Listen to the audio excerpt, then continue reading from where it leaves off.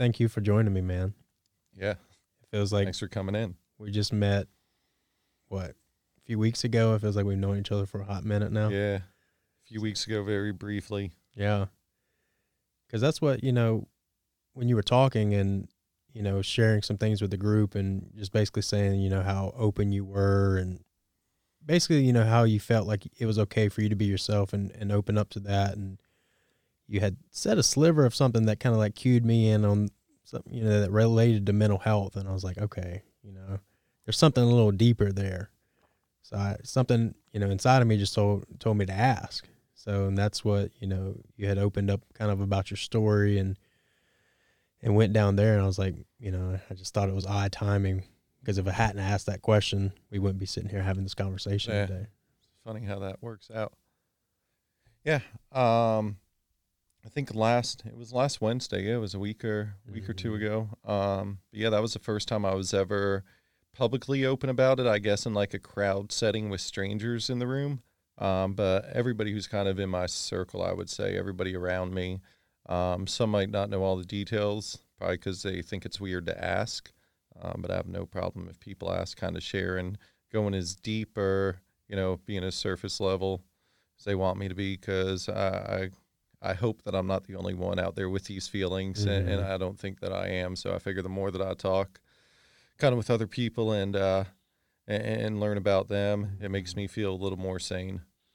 Yeah, and that's what made me feel called to ask, because I felt something there, in your words, and somebody may have perceived like, oh, he just doesn't care, he's just himself, and just, but I heard something a little bit deeper when you were speaking. And so for those, that weren't there, you had openly kind of shared, with everybody listening, how you wanted to take your life and how you attempted to take your life.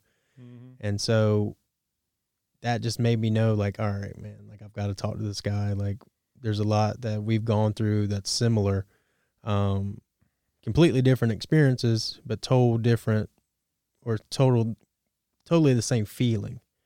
And so if you don't mind sharing a little bit about that and just when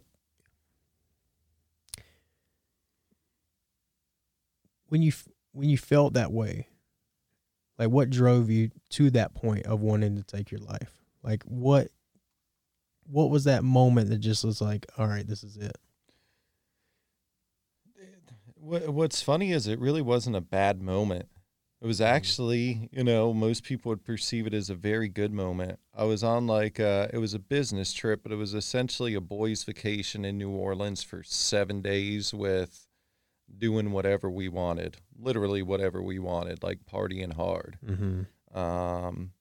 And so I think it was about the third night. But the guys that I was with, they don't party, and they probably hadn't seen at least a few of them the way I like to party. We had different definitions of it.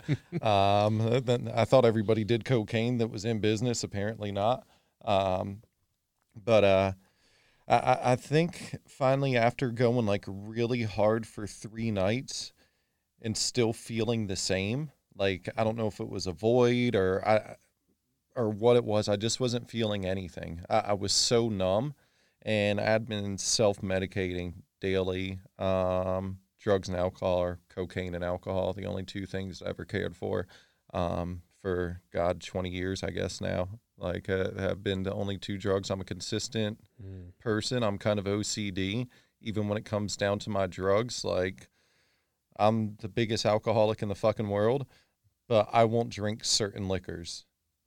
Like it's really weird. Like I'll just figure out a way. So I'm strange like that. I never got down to the mouthwash or the rubbing alcohol, but maybe if I had no other options, I guess I was fortunate enough to have other options. In hindsight, maybe that would have happened. But to that point, I was partying hard every night by myself, or just drinking heavily, doing cocaine every day, I guess to try and feel something, and I just didn't feel anything, and I got tired of feeling numb. So, I guess I was like, what's the point of all of this? Like nothing. When I'm not numb, when I'm fucked up, like life is horrible. But when I'm fucked up, I'm not happy. I'm just numb. So kind of like, what's this all about? What's the point of being here? What do you think drove you to that point? Was it you were so used to being at that certain state, by drinking and whatever, that you just got to a point where like there was no amount that could ever get you to where you wanted to be, and how that felt? Yeah, I guess subconsciously at the time I didn't look at it like that at all. Kind of through thinking through it and talking through it with my therapist and shit, who she knew me even before this went down. So she's known me through like my ups and downs, which is I guess a good thing, because I feel if I ever tried getting a new therapist, or if she moves, I'm going to have to follow her, because I don't want to have to re-explain the last 3.5 years. That takes a year in itself right there. The last, I guess, 36 years of my life.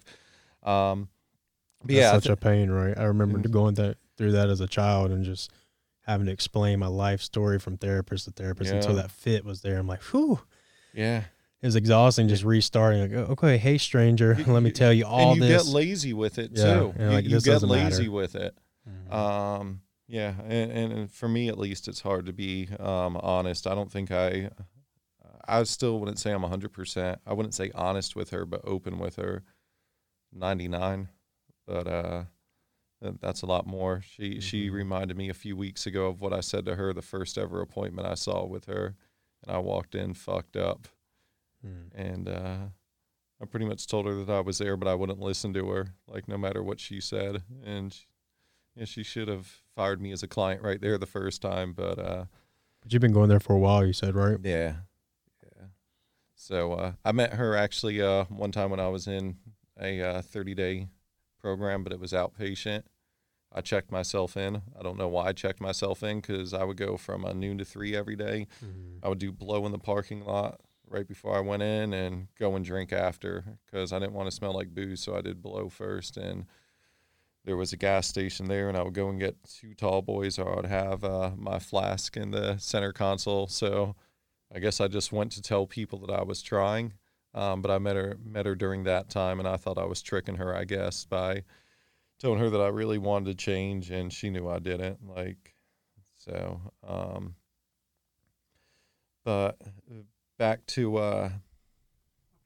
where do you think it started? Because now you're what, 36. Yeah. So I always like to, and that's why that's what drew me to you, man. The first time we hung out, like we talked for hours.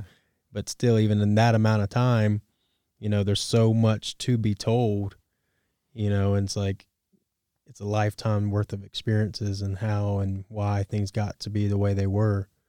So I was always curious too, and we didn't get to talk about it too much, but I'd like to talk about it now, if that's okay. Like, looking back at your childhood, I know that things were, like you're sharing with me, it was difficult. You're always being put in different schools and just different environments, and just wasn't like, this isn't for me. So can you kind of walk me through that, and like how you were feeling at the time when you were growing up, and like at what point did you kind of realize like, hey, like, I'm looking at things a little differently, like this isn't for me, like, talk to me a little bit about that. Yeah, my childhood, like you mentioned, going to different schools, but I was going to my life wasn't rough by any means. I was in a an upper class family, and got switched around to different private schools because I was homeschooled. I went to Charlotte Christian Kindergarten, homeschooled from 1st to 6th grade, then bounced around to, I guess, 5 or 6 different private schools in 7th, 8th, 9th grade. But I knew how to get what I wanted at a very young age for as long as I can remember. Like, I don't have one memory of me not being able to get what I wanted. So life wasn't tough in like that aspect. I think it got more tough when I was told what to do. I didn't like going to school. Like I mentioned, I was homeschooled 1st to 6th grade, so I could kind of set my own schedule, do all my schoolwork in one day, and then have 6 off, 1 on, not 5 days on. And I wasn't interested in what they were teaching me, and I guess I wasn't the best student. That's why my mom stopped homeschooling me and sent me to private school, and that's why bounced around from school to school because the schools they didn't like my feedback, I guess is the kindest way to put it on the topics. But I did find an old yearbook. I think my parents found it in their storage unit like a year ago, and I had forgotten it was from 7th grade, and I got to find it again. It's in like an attic somewhere, but in my possession, and it's from my computer teacher, and it says something like, "You're the brightest student I've ever had, and also the most difficult to deal with." Like, he was glad. It was kind of like he was glad I was gone, but somehow he became friends with my dad. I need to find out about that guy, how he's doing. But yeah, I think again that was just my issue. I was a spoiled brat, an asshole. I didn't like authority, whatever you want to call it, kind of all of those things. And I guess still some of that resonates. Do you think it was? That day. Do you think it was? Because a lot of times we tend to put that on us, right? Like, but do you think it was, the environment instead? Because like I'm a big advocate for like how our public school systems need to change. My dad was a public school teacher for 30 some years, and so I heard it all. And he retired and still is like, paycheck to paycheck, So it's one of those things that, I think it almost sets us up for failure. And not to say like, hey, you made the perfect decisions, right? But, I think a lot of times like assuming that everyone learns the same way and everybody needs to go through the same system and everybody needs to do things the same way and everybody needs to listen to this it's that thing, man, that, hey, we need to evolve and we need to change. And, there's so many, like he said, you were one of his best students, but yet you caused the most trouble. So there's got to be some type of thing there. And you see with a lot of entrepreneurs and a lot of people that are successful, they don't typically go that same route and are more free thinkers. So that was a big thing for me too, is I was always so hard on myself, especially when I was younger. I was like, man, like, I always thought it was me causing problems and stuff. But then now I look back and I was like, you know what? Like, those situations weren't the best to always thrive in anyway. Especially with certain demographics and things like that. I mean, they want you to fail to a certain degree. That's a whole another rabbit hole within itself. Yeah. But no, so like you're saying, you were going through some things, and talk to us a little about, when things, just you kind of were fed up with it. I know you had some self-taught skills. So talk to us a little bit about that and when you kind of like transitioned there. Yeah, so I got into drugs and alcohol at a pretty young age. Like I remember chugging NyQuil at like 6 or 7 years old just for like fun. Oh. And talking about a self-taught skill. I thought you meant go through your childhood. No, hey, I think that's a skill in some regards. But no, talk about that. Yeah. No. Sorry, I misunderstood. So, yeah, I did that, and then I got in. I was getting into the self-taught skill. I continued just to do dumb shit, and the self-taught skill, I would say, kind of came when AOL 1.0, I guess it was, came out. You're too young for this, but they used to send you these. I had AOL. Yeah, but you didn't have the discs come to your mailbox like every day where you would stick it in and install it and get 10 free hours. Yeah, you don't know what the hell I'm talking about. Anybody like 32, 33 or up will know what I'm talking about. But they literally just spammed you. But instead of your inbox and your email, like your actual physical house. And you would have discs, like floppy disks, every day in different magazines, different mailers. And it would say 10 free hours because back then the internet was charged by the minute or the hour or whatever. So I convinced my parents to give me like do the 10-hour free trial because, you still had to put in your credit card and all that fun stuff. And I was hooked on that pretty quickly and just like intrigued on how everything works. So wanted to pursue that. There was no YouTube or Linda's or online learning academies like there are now. I mean, at that time, I think NFL.com was like the first professional sports organization to have a website. Some of them didn't even have it, like the NHL or whatever. Like you just didn't need websites, and nobody saw the value. So I went to Barnes & Noble in their like computer section. Well, people can't see my hands. Maybe they can. But, like 2 feet wide of books, like absolutely nothing, 20 books to choose from. So I grabbed a couple and just started teaching myself that. I was also starting to dabble with drugs. I did cocaine before I ever smoked weed. Really? Yeah. Was that, what about the whole And nightclub thing too? That was intentional. I started drinking, that went to alcohol. So I'm learning this shit and I take it very fucking seriously, learning this stuff. But the school doesn't take it seriously. Like that computer teacher I mentioned, they were teaching like it was how many words per minute can you type like every day, and that's why I was difficult. I was like, "Are you fucking serious? Like, can we learn this? Can we learn this?" And he's like, "I don't even know how to do this," you know. So it was. I don't know what computer classes are like now. I hope. Is that what drew you to those outlets? Like, I think I was bored. Yeah, I was frustration. Bored. I was frustrated, bored. I think looking back, probably a big reason of it. But why that? What do you think drew you to that? Like you said, you didn't have any type of situation where, you know, anything going on with your family, nothing like, you know, typical like trauma people would talk about, right? Unless, you know, so what do you think, like? I don't really know the answer. That's what's frustrating kind of about the one missing. I've been trying to search for and like genuinely try to search for this aha fucking moment, the one missing puzzle piece, and it frustrates the hell out of me, but I can't find it. So I don't know if it's like blacked out stuff. I don't think it is. Professionals that I've spoken with aren't sure, but they're leaning towards like they've tried digging. The therapist that I've known for years that I mentioned, she really hasn't been able to get anything out. And it's not like I'm trying to hide anything. Right. Like I'm genuinely like, I don't think anything happened. But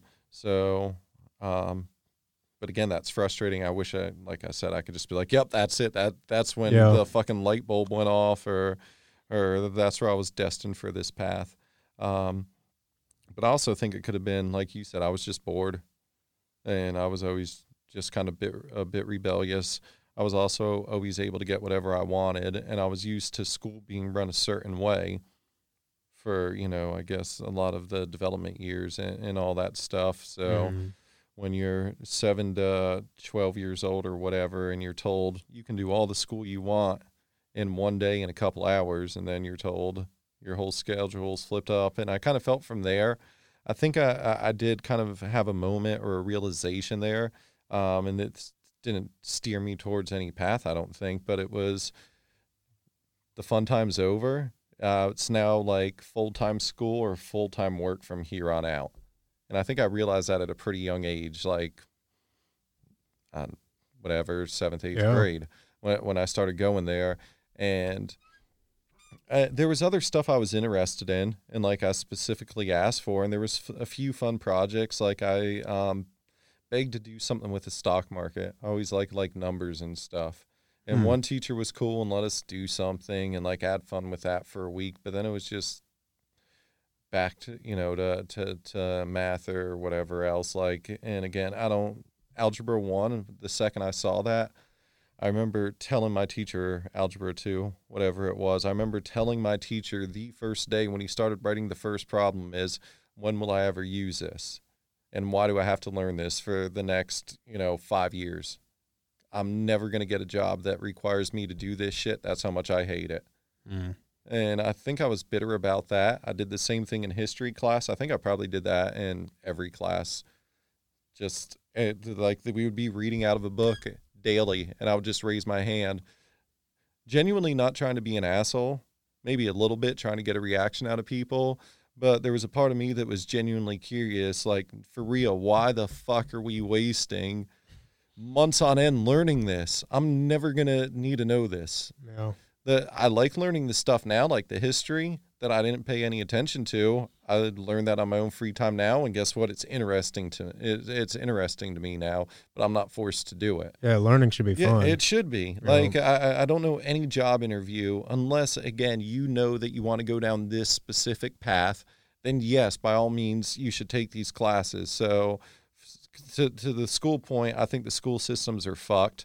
I've told my kids, my ex-wife hates me saying this, but I've told them since a young age, if you have a clear defined path, like I'll support you dropping out of school and support you learning about that. I don't think, again, you should be learning all this shit. Especially if you can capture that early on. Because I think when, kids, man, so much creativity and just pure passion and interest. And if you can capture that and harvest that, like, big time. I hated the question. I got it asked to me once at a young age, just like everybody else does. And it's, what do you want to be when you grow up? Right.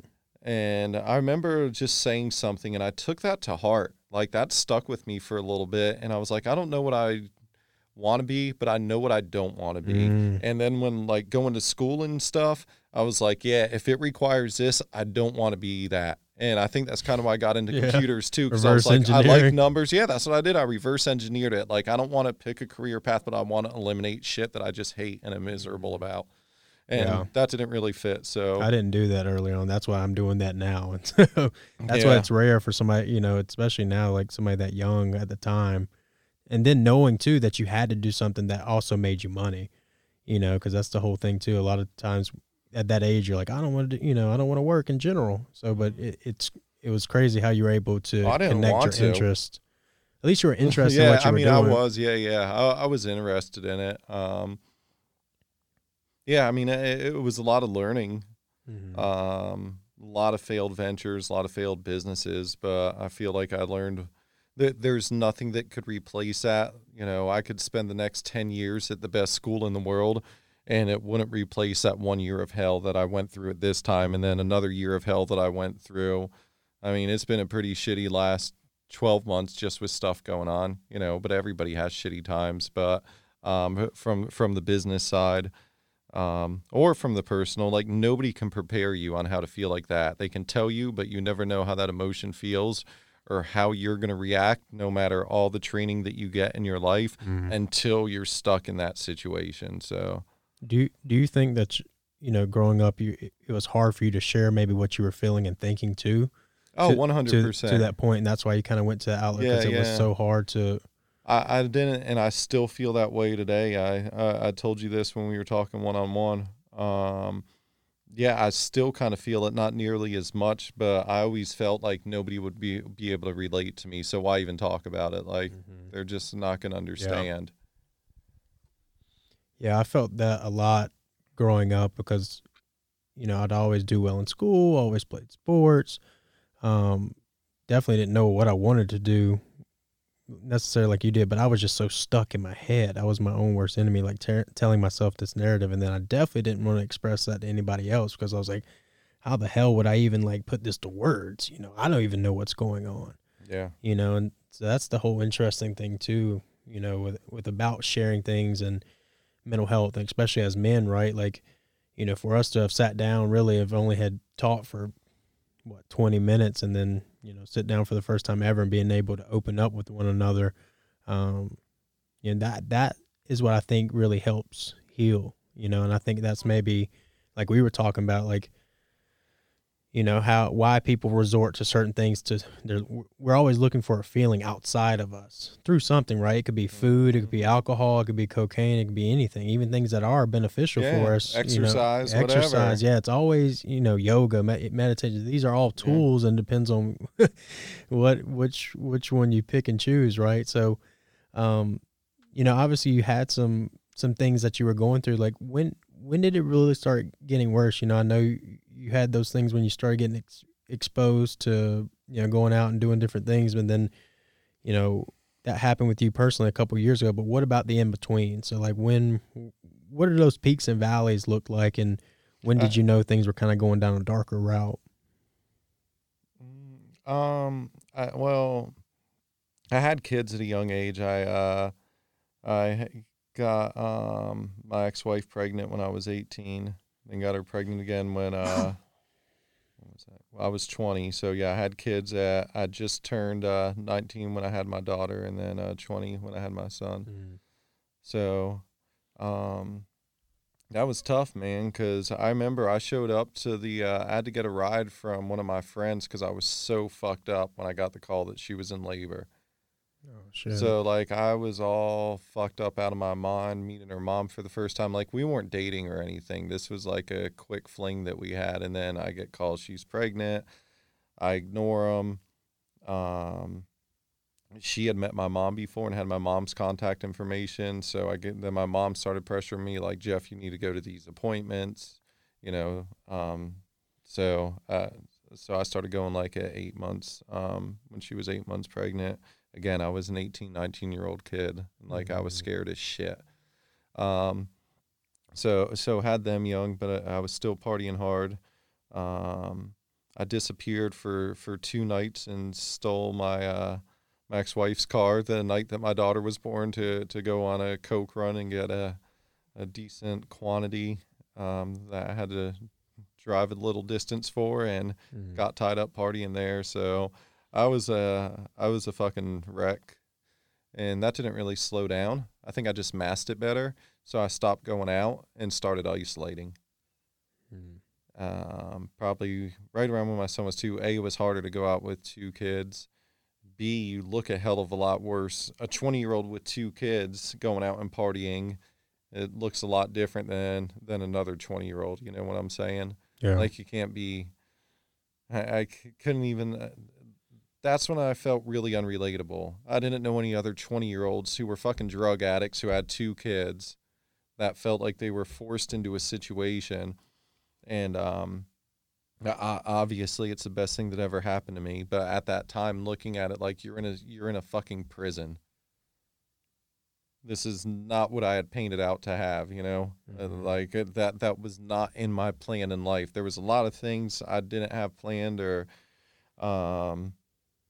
you know, but one of those things, like I said, in the schools, things I don't want to be, it was A, 1 kid at 20, and B, definitely having 2 kids, you know, at such a young age. And again, if they hear this, like I'm very open with them. I've told them this is how I felt at the time. I'm going to tell them how I felt. Like, it's not that I don't love them, but I try to explain to them this is, you know, I had me fucked up on drugs and alcohol and just being young and dumb. So I also use it as a teaching tool for them. Like, let them know this wasn't easy. It might look like sometimes, you know, looking at it now that it definitely was not. Yeah. Do you think that's why, like, because you didn't necessarily have control over that situation, you know, like you were telling me with your wife, and you just, you know, you guys hadn't known each other that long, or, is that what made you probably go the opposite way? Because it felt like one of those things you couldn't necessarily have, you know, that control word over, right? Yeah, no, I think there's a lot of truth to that. I definitely like being able to control situations and at least feel like I have some say in them. I guess, I don't like feeling like a prisoner. And at that point, the way I looked at it, when my daughter was born, that day I had an 18-year prison sentence. And again, I know this sounds horrible, but I'm just being, you know, very fucking honest at how I felt at that time, not my feelings at all now. But the day my daughter was born, an 18-year prison sentence, that's going to cost me a lot of money. And then the day my son was born, shit, my prison sentence I just got 18 months added to that sentence. So it's back at 18 years. So yeah, it was hard because, like I said, I guess I had to try and put on one face, not nearly as much as most people still, because I act the same way in front of my parents. They're you know, Christian household and all that, and I was with them at my son's lacrosse game last night, and I used to be all scared to, you know, swear in front of them. I don't try to, but I don't try and like limit it. I just want to be real with them, and they actually do appreciate that. They tell me that I don't act different around them than I would other people. But yeah, so it made me grow up quick. Like I said, I guess in some ways, but yeah, I can't imagine, man, because we're still basically children ourselves at that age. You know, and you were running companies and doing a bunch of different things at that time too, right? Like there was a lot of things they went to the shitter in. during those times. Yeah, everything went to shit. kind of over that 2-3 year stretch. I remember I had 2 cars. I sold one of them for cocaine. I needed blow. I wasn't working at the time, and I was just being lazy, just sitting around. And then sold that. Then I realized I was getting low on blow, and I wanted to get a good deal on like a good size quantity for me. I wouldn't resell it or anything. This was just for me, and there was I needed it, so I sold my other car for like dirt cheap, like pennies on the dollar, to get it gone in the 24 hours. Like, I was a straight definition of a crackhead, I guess. Yeah. But it just didn't look like it on paper, because I was fortunate enough to always recover and figure out a way out of it. And it wasn't always me. Like, I would get help from other people sometimes, but I knew that I had people that had my back no matter what situation I got in. I've always been around people that would get me out and get me out quickly of any shit that I've ever been in. Good and bad, right? Like you said, even not being told no. You know? No, it sounds great, but I think it can fuck you up in some ways too. Yeah, double-edged sword, definitely. You know, when was that light bulb moment then? You know, because especially like you said, you kind of can't see the forest because of the tree. You're so lost in the abyss and the mindlessness and the numbness. You know, you're just kind of like escaping the situations through whatever outlets possible. And then you know you're selling shit, and you're, you know, like, when was that moment you're like, man, like, you know, no matter how successful I am, but when does something have to change almost internally? Not just for you, but, you know, for your kids, for your family, for, you know, anybody that you care and love about. When was that kind of, you know, click, especially for yourself? 8 months ago.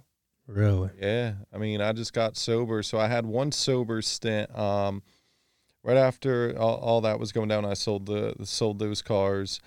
That was my first time detoxing hard off of, mostly off alcohol too. I was drinking. I drank all day long. Then I would do coke to kind of level it out, and it grew into a big problem very quickly. So I got sober then, and that lasted. I got sober from coke. So I just drank a shit ton then. But I think I got sober from from cocaine for about 2 years then. Started back up, thought I would be fine, and just do like pick up a gram and make that last me a week, and nobody would find out. And yeah, it was obvious pretty quickly, especially with weight loss. Like, I'm a pretty skinny dude now. There was one point I'm about 175 now. Oh, wow. 6'2", 6'3". I was at one point in the 130s. Ooh. Yeah. So I just made sure to do all my work. Luckily, since I did work online, and could just hide behind a desk, hide at my own house that day. Didn't have an office to go to. Which makes it even worse, right? Especially with depression and anxiety. Yeah, 100%. I could sit in a dark hole for weeks, months if I wanted to. Like, it took me hours. And what's sad is this seems like the normal. And I didn't say seemed, I said seems, because there's still a lot of days like it where it takes all the fucking energy in the world to come to the office. Like this, I'll be honest, like today, I debated internally for an hour to cancel all my meetings and just say, fuck it. And there are days like that. I did that on Thursday or Friday last week. Yeah. I do that probably still at least once a week. I just wake up and I'm like, I'm canceling my day. Like, nah, I'm just not doing it. The days are getting less frequent, which is good. And I realize, I think the difference is now, like, I know why I'm feeling that way. Mm-hmm. And like, I have the tools. They're still not the healthiest, but I'm not in a horrible situation, I should say. I'm not in the best, but I could be in a hell of a lot worse. Like, I don't see that I'll ever get to the point that I was at in your New energy is different again. Even a couple weeks when I met you. Yeah. You know, and that may sound crazy, but you got to think about it, man. Each and every day, like, there's a small percent of a change if you consciously really make that effort. And that's no different than anything, right? It's consistency and momentum.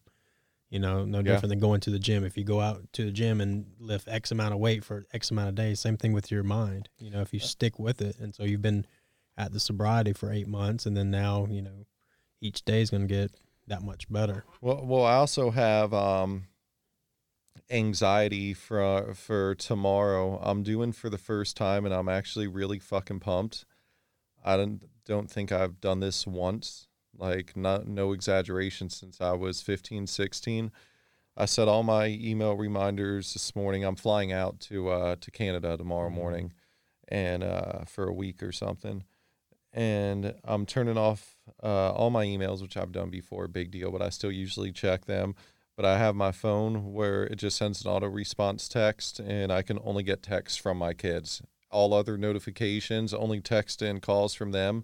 I'll see no other notifications on my phone for that whole week. That's so awesome. I'm curious to see how my ADD, kind of ADHD mind that's always running in 500 different directions takes that. But I'm You can block off the social media too.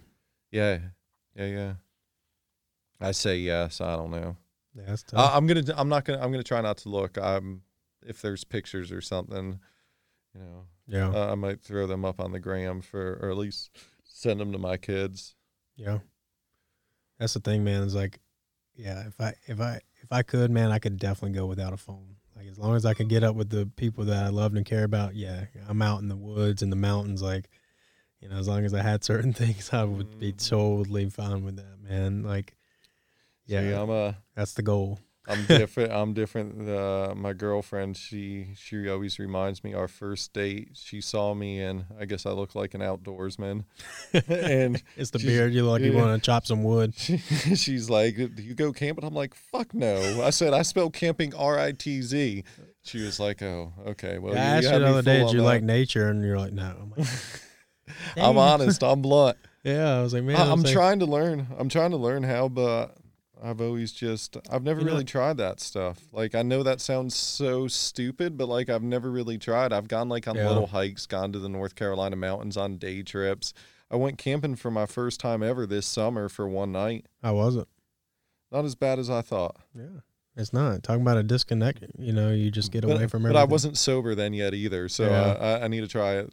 I need to try it sober, but yeah, I'm definitely willing to do it again. We will. Hell yeah. Especially with these retreats and stuff we're going to try to do, man. Like, I think coming together as men, right? That's still kind of one of those taboo things to talk about, no different than mental health is, because nobody wants to say it, because men have been so manly for so long and we've made our mistakes. So now when we're trying to really take a step back and heal, people are like, well, you've had everything it's kind of that reverse mindset, right? But now everybody's kind of breaking off in subgroups. No, I was just going to say to that point, that's why I kind of hate, and that's why I'm doing it now, but I still kind of hate even talking about sometimes going home and getting real with people. Like this stuff is still pretty weird to talk about, obviously, but even deeper, like when I go home and complain about the day I had or say I'm feeling depressed, that's my one problem. I still hold that in sometimes because I say it in my mind and I'm like, fuck, if anybody else heard the reason why I'm upset, like I just sound like in the most first world problems you've ever heard in your life. Yeah. But they're still stressful, so yeah, it's subjective. It's like, so that's the thing is that now the biggest thing is you're aware of it. So now it's just training and every day trying to flip it and just trying to, because we tell ourselves this narrative, and I say that openly about myself because like I've been my own worst enemy my whole entire life. When I was going through certain things, we all have, and I always use the licking the floor reference because like it just puts into perspective. Like I would literally have to sit there and lick the floor 3 times and my mind would tell me like, if you don't do it, like it wouldn't stop. So that's why it's like, it's one of those things that like, you look back at it and I really could not like control it at that time. As I got older and learned and became more aware and then could control my focus more stuff and you start becoming aware, you can start breaking those habits. So what I'm getting at is that's what the kind of the beauty in is just that daily repetition is like, because we start telling ourselves this narrative, I would tell myself like, you had to do this. And like, eventually like, I don't have to. And like start silencing that urge or that voice. Right. And so that's what I'm hearing now is that, day after day, you may want to like do a certain thing or think a certain way, or, you get focused on it, but, we can only physiologically think about one thing. So what you focus on is what you think about. What you think about is what you do. What you do is what you become. What you become, we can keep going and going and going. But the thing and the secret elixir, I think, is just that focus. And if we can just shift that focus, it's the hardest fucking thing to do. But once you get a sliver of it, and you already have, like, you can really start to tell yourself, like, you know what, like, I'm not depressed. I'm not gonna let myself feel this way. I'm gonna start, Yeah, no. I definitely, you're spot on with that, and I've been trying to do that. It takes time for sure. No, it does. Like, it does. But I think the frustrating part is, with me personally, is knowing, even it's gotten better the last few weeks, but I'm sure there'll be down weeks too. And I don't mind saying this, like, I have been diagnosed with bipolar disorder. I don't like putting huge labels on stuff, but I am emotional. Like, I'll just wake up and having bad fucking days for some day. But I guess the most frustrating part about it is I know fundamentally, and I've been taught everything to do, and all the steps to take to make that day better. And then it's just this vicious cycle where I don't do them. Then I beat myself up for not doing them. Like, so damn stupid. You knew what to do to solve this. And then one day turns into 2 days, 2 turns into 3. And it's expectations. Yeah. It's like, because it's like lying, right? If we lie to ourselves, and it's so easy to lie to everybody else around us. And that's the trick, right? Is like we set ourselves up. We're like, oh, we're going to do this. And then, but we set ourselves for such a high expectation, right? And then we don't do it. And then we feel like shit the next day. And we're like, oh, I'm going to try again. And that repeats itself.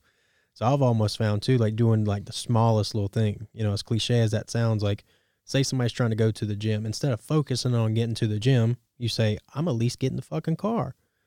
Yeah. Hey, you're a step there. That is the first step. Go in your car, crank that car, and start driving. Like, don't worry about getting to the gym. And that's what, me being an obsessive person, I would always think about, like, the very end. Like, how do I get from A to Z? Yeah. Fuck all these other steps. No, I'm the exact same way. That's what I do. And depression. Yeah. Because you're like 100%. You think about the future and you get anxious. You think about the past, you get depressed. It's just one of those things, man. It's like, again, a lot of people may say this is foo-foo, but it's present and in the moment as you can be, because this is the moment we already had. It's already gone. Now the future is now the past. It flies by that fast. So as the monks and gurus and people say that really like look at these things in consciousness, it's just being like present, and we make those micro choices, Yeah, and I think that's what I was saying. Like, I know that, and I agree with you completely about living in the present. We probably have the picture painted a little different in our heads of how that looks, but I think it's the same thing no matter what. Like, don't stress over the past, and don't play all these what ifs games, which because you just live in that, and then you become your thoughts, and that's what's scary, and I think that's where you and I are alike, is like we've lived those thoughts over and over and over. I live them all the time still. It's a hard habit to break. You get in that feedback loop, and it's just over and over and over and over and over and over. And then you try to like prove it wrong, or you like try to, it's all this thing. And then, like you said earlier too, with the whole manipulation and things too, that comes down to trying to control everything, every conversation, reaction, environment, all that. Like, I get it. Like, trying to play God. Yeah. And really, do you want that responsibility? I know I don't. It's like it's enough trying to balance ourselves, let alone trying to balance other people. Yeah. And I think that's really how we do heal and get better, is that we focus on ourselves. Some people are like, "Oh, that's selfish." No, it's not. Like, the better you can be, the better you can help others become. It's self-love. Yeah. The more you love yourself, the more you can love others. That's the most basic example. The day I started actually caring and having a sliver of confidence, a little self-love, everything started shifting around me. And I started looking, I was like, I'm glad I went through the experiences I've gone through, because now I can see these things and like believe it. Like, this is just like modern day magic. You're looking around like, reality is a lot stranger than fiction, my friend. And you're watching, like, okay, all right. You get that momentum, you see this, and you keep doing it, and you're like, okay, like, getting that rhythm. So it's just that consistency and that momentum is just where, when you can get a glimpse of that light out of the hole, and that's where I think you're at, man. I think you've had some crazy experiences and some pretty dark paths and some addictions, but I think now you're aware of it and you're making the conscious effort, at least for the short time I've known you, to do the right thing, man. Yeah. No, I always want to do the right thing, even when I'm at the worst or the peak of my addiction or the peak of my depression, whatever, the peak of just a dark moment, a dark time. I always try and be that's one thing is a good person. Like, nobody else should suffer or worry about my bullshit. Like, I still want to do everybody right.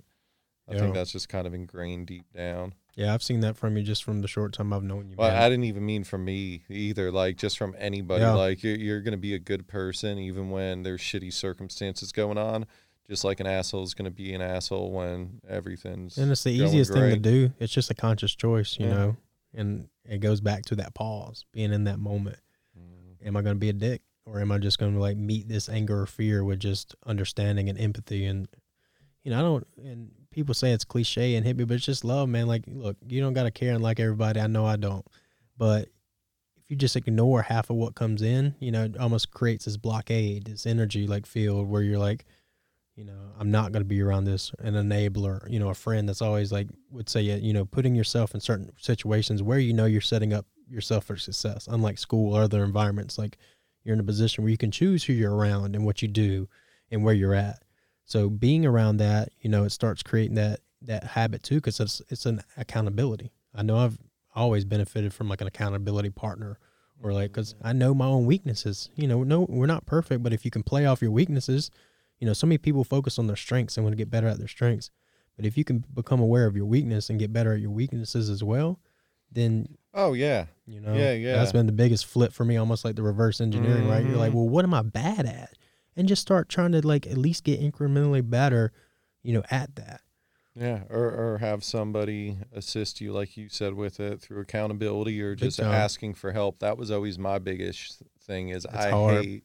We talked about this, like, asking for help. Especially as a man, right? Don't show your emotions. Don't share how you feel. Don't, you know, get up, boy, buckle yourself by your bootstraps, brush yourself off. You know, I heard that shit time and time again, especially, you know, you know, you tell people about it a little bit and then they just smash you. I'm like, oh, he's got a mental health problem. He can't control. Like, no, man, like, you know, it's because when you get burned like that from sharing it, it makes you want to reserve it more. See, my parents were the opposite. I think that they knew that because I remember going to a lot of doctors when I was younger, but and talking to a lot, but I didn't really think of it then because they would just be like, oh, that's just what you do as a kid.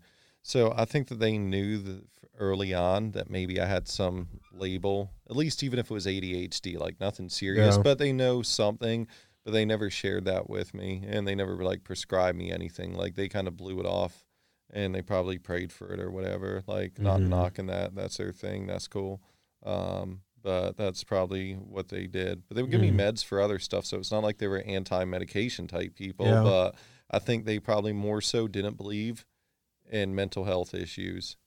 Yeah. Even though everybody I don't give a fuck if mom and dad, you ever listen to this, like everybody in our family, the five of us and outward is fucked up, like has some sort of something. At That's least what half happened with the generations before us. Like half them, but like they just didn't want to acknowledge it because it probably wasn't typical of me be going to therapists and talking about that stuff. If everything was gravy, like they wouldn't have just sent me. And then we put Band-Aids on everything, man, you know, because that's another like mind shift moment I had in life, is that like I'm not my diagnosis. I'm not Lee, you know, and then my mom kept drilling that into my head anyway when I was a kid. I just didn't never fully believe it all the time, but you know, I'm not Lee with OCD. I'm not, you know, it's just me. That's my personality. These are my strengths and weaknesses.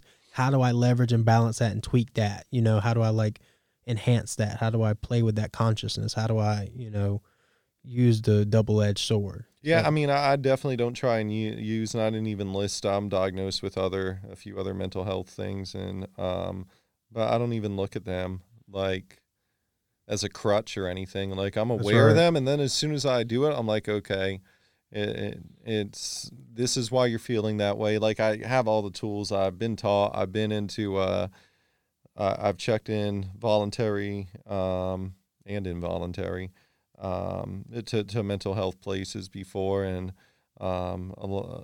like I know this stuff, so I have the tools there. It's just kind of up to me if I use it or not, and not use anything as a crutch, like I said. Yeah. So.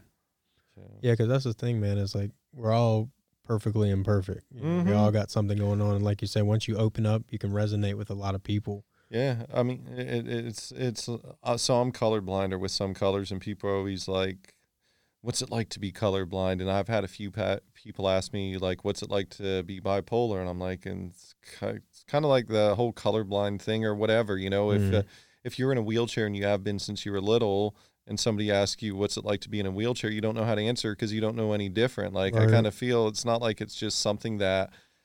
Like a cancer that I woke up and went to the doctor and they're like, all of a sudden your brain chemistry just changed, sir. That's what I hate about the whole label thing. It may sound millennial of me, but like that's the thing is like, you know, we're so quick to label all these behaviors and put what it is to us. Just, you know what I'm saying? And then we, you know, somebody thinks like, oh, and then they have to put it in a bucket. Like, oh, what is bipolar? What does that look like? You know, and it's so many assumptions. Well, the shitty thing is, and I won't go on too much of a rant here, but the shitty thing is, I think I might have shared this with you, the insurance ordeal. Yep. Like, so they want to put labels on stuff.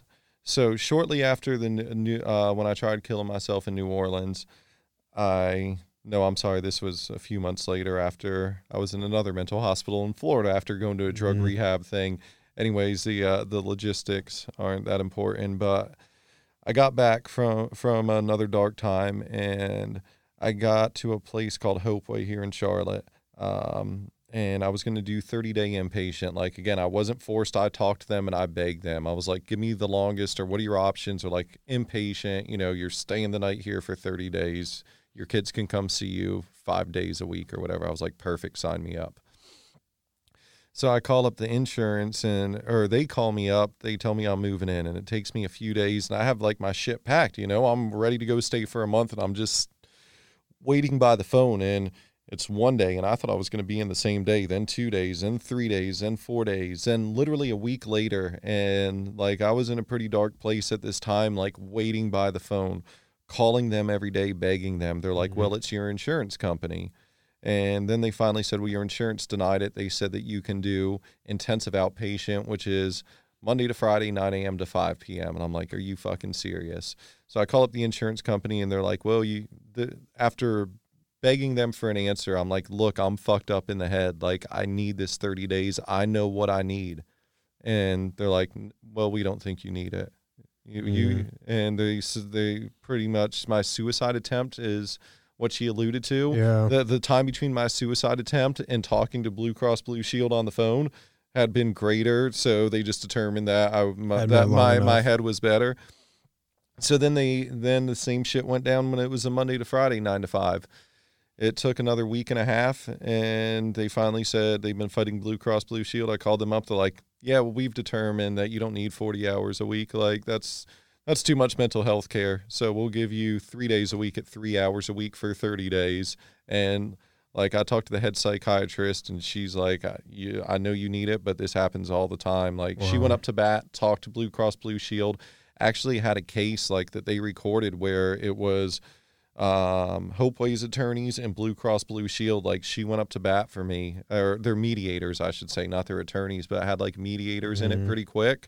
And it was like their own internal hearing, going to one of the highest people that they could at Blue Cross Blue Shield. And she's like, even after everything I said, they were like, no, we don't have to, is what they kind of told her.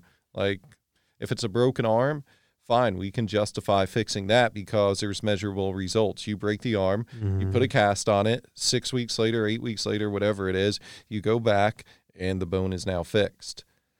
The problem is with mental health, they have no way to measure it. So they can't put a price tag on it. So they can't do the insurance rates, kind of from the digging I did on my own, because I always like to know why shit happens the way it does. And so I think there's a giant gap to be filled there. Like, mental health by the insurance companies, I don't think is taken as a joke, but it's a business. And they want to make as much revenue as possible. I get that. I'm an entrepreneur. Like, I want to make money, but I don't want to make it at the expenses of people's. Yeah. Like, I remember screaming the last point on this at the woman on the phone. I was literally in tears. I was like, so what the fuck? Do you want me to put a gun in my mouth right now? Like, what do I do? to show you that I need this. And she was like, I don't know what to tell you, sir. Yeah, when I had first heard that, you told me about that, man, like I was just blown, like you said, it didn't matter how much money you had or what connections you had or whatever. So like imagine if you like, you know, didn't have those things or even closer, like it was still that hard. Yeah, I mean, and that's what's insane to me is like, these places aren't cheap. Hey, so I'll tell you the one other fucked up thing that I did not tell you. I mentioned that I'd just gotten back from Florida. I was in a drug treatment facility, like high-end one where they do like the yoga and the horses and all that. Like I went to Florida for a reason. I picked it out of a catalog pretty much. It was like a vacation it was supposed to be like. So I get back, try going to Hopeway, go through all that shit that I just mentioned. The lady does tell me, though, she's like, if you want to go back to drug rehab, you can. They would send me to anyone. I could have gone to Hawaii, like wherever, and they would have paid for that because I had hit my deductible. And they said, or from the research that I did, again, that's measurable. I go there, there's drugs in my system. And when I leave, they can prove that there hasn't been drugs in my system for, call it 14 days. So, well, shit, look, we did our work. We deserve to be paid, insurance company, because Jeff has not done drugs in 14 days, and we can prove that. You can't go to your therapist and say, Jeff had a mental breakthrough. He's now cured, and he's never going to, you know, lay in bed and whine and moan all fucking day. Yeah, that's a flaw of us as humans. We always got to feel like we got to measure everything. I definitely think it has its parts, but like when we talk about healing and stuff, man, it's just sometimes a feeling, man. And, you know, you can feel different, and you can't measure that. Sometimes you can't even put that shit to words, you know, and a lot of times you can't. So what would you say, man, for everyone that's listening, especially, you know, men out there that may be going through similar things or different things or just something with their own mental health? What would you leave people with, advising them, you know, from where you're at and where you've been? What would be like that one piece of advice that you say from your own life that you could share with them that would help? I would probably say if you're dealing with something, if you hadn't shared it with anybody, just go on a podcast and talk about it. Kidding. No, definitely. That's what we just like go from 0 to 100. You know what? Tell everybody. Yeah, no. Find somebody to talk to. For me, it's always been kind of easier, I guess, because I feel like I won't be judged. It's talk to a stranger. Yeah. That's probably just me. But there's people out there. It's 2020. You don't have an excuse for not having a resource. Like, there's people to talk to. If you don't want to talk to somebody on the phone, there's chat things out there. And I mean, there's numbers. I don't know them offhand, but you can easily find them. You can text with people. Like, you don't have to talk to them. You can be vulnerable. These people do not know who you are. Just start with that. Start with something. Take that step. Yeah. And I just have some people that won't get through their mind. One, I hope he's not listening, and I hate to say that, but if he is, he's my best friend. He's in the office over there, and I've been telling him to go to therapy for 5-6 years over the same thing, and he won't. So I finally told him a year ago, like, I don't want to be a bad friend, but you can't call me about these problems. Like, I had to finally set that boundary because it was bringing me down. You can't call me about, this is the exact same problem. Like, not one circumstance has changed that we've talked about to nauseum. I'm not qualified to help you. Here, like, go talk to this person, talk to somebody. He talked to one once and didn't have a breakthrough in 1 hour. He had never even met the person, so it was like, I'm never trying it again, and that's still his mentality. So I don't want to see anybody be like that, because this has been a repeating pattern, and shit, mine was for decades. But year after year, and I don't see any growth, and the pain's just getting worse and worse because all of those feelings build up. Same with me. And that's all that's going to happen. So seriously, like, text if you want to, but you can find somebody to talk to. There's that line in the sand, right? You got to want it for yourself at some point. It's got to be that moment. Yeah. Thank you for sharing this with me, man. I really enjoyed talking with you today. Yeah, it means likewise. a lot. Thank you, sir. Thanks, Jeff. Oh, mic drop. I want to start. Oh, well, I got to go.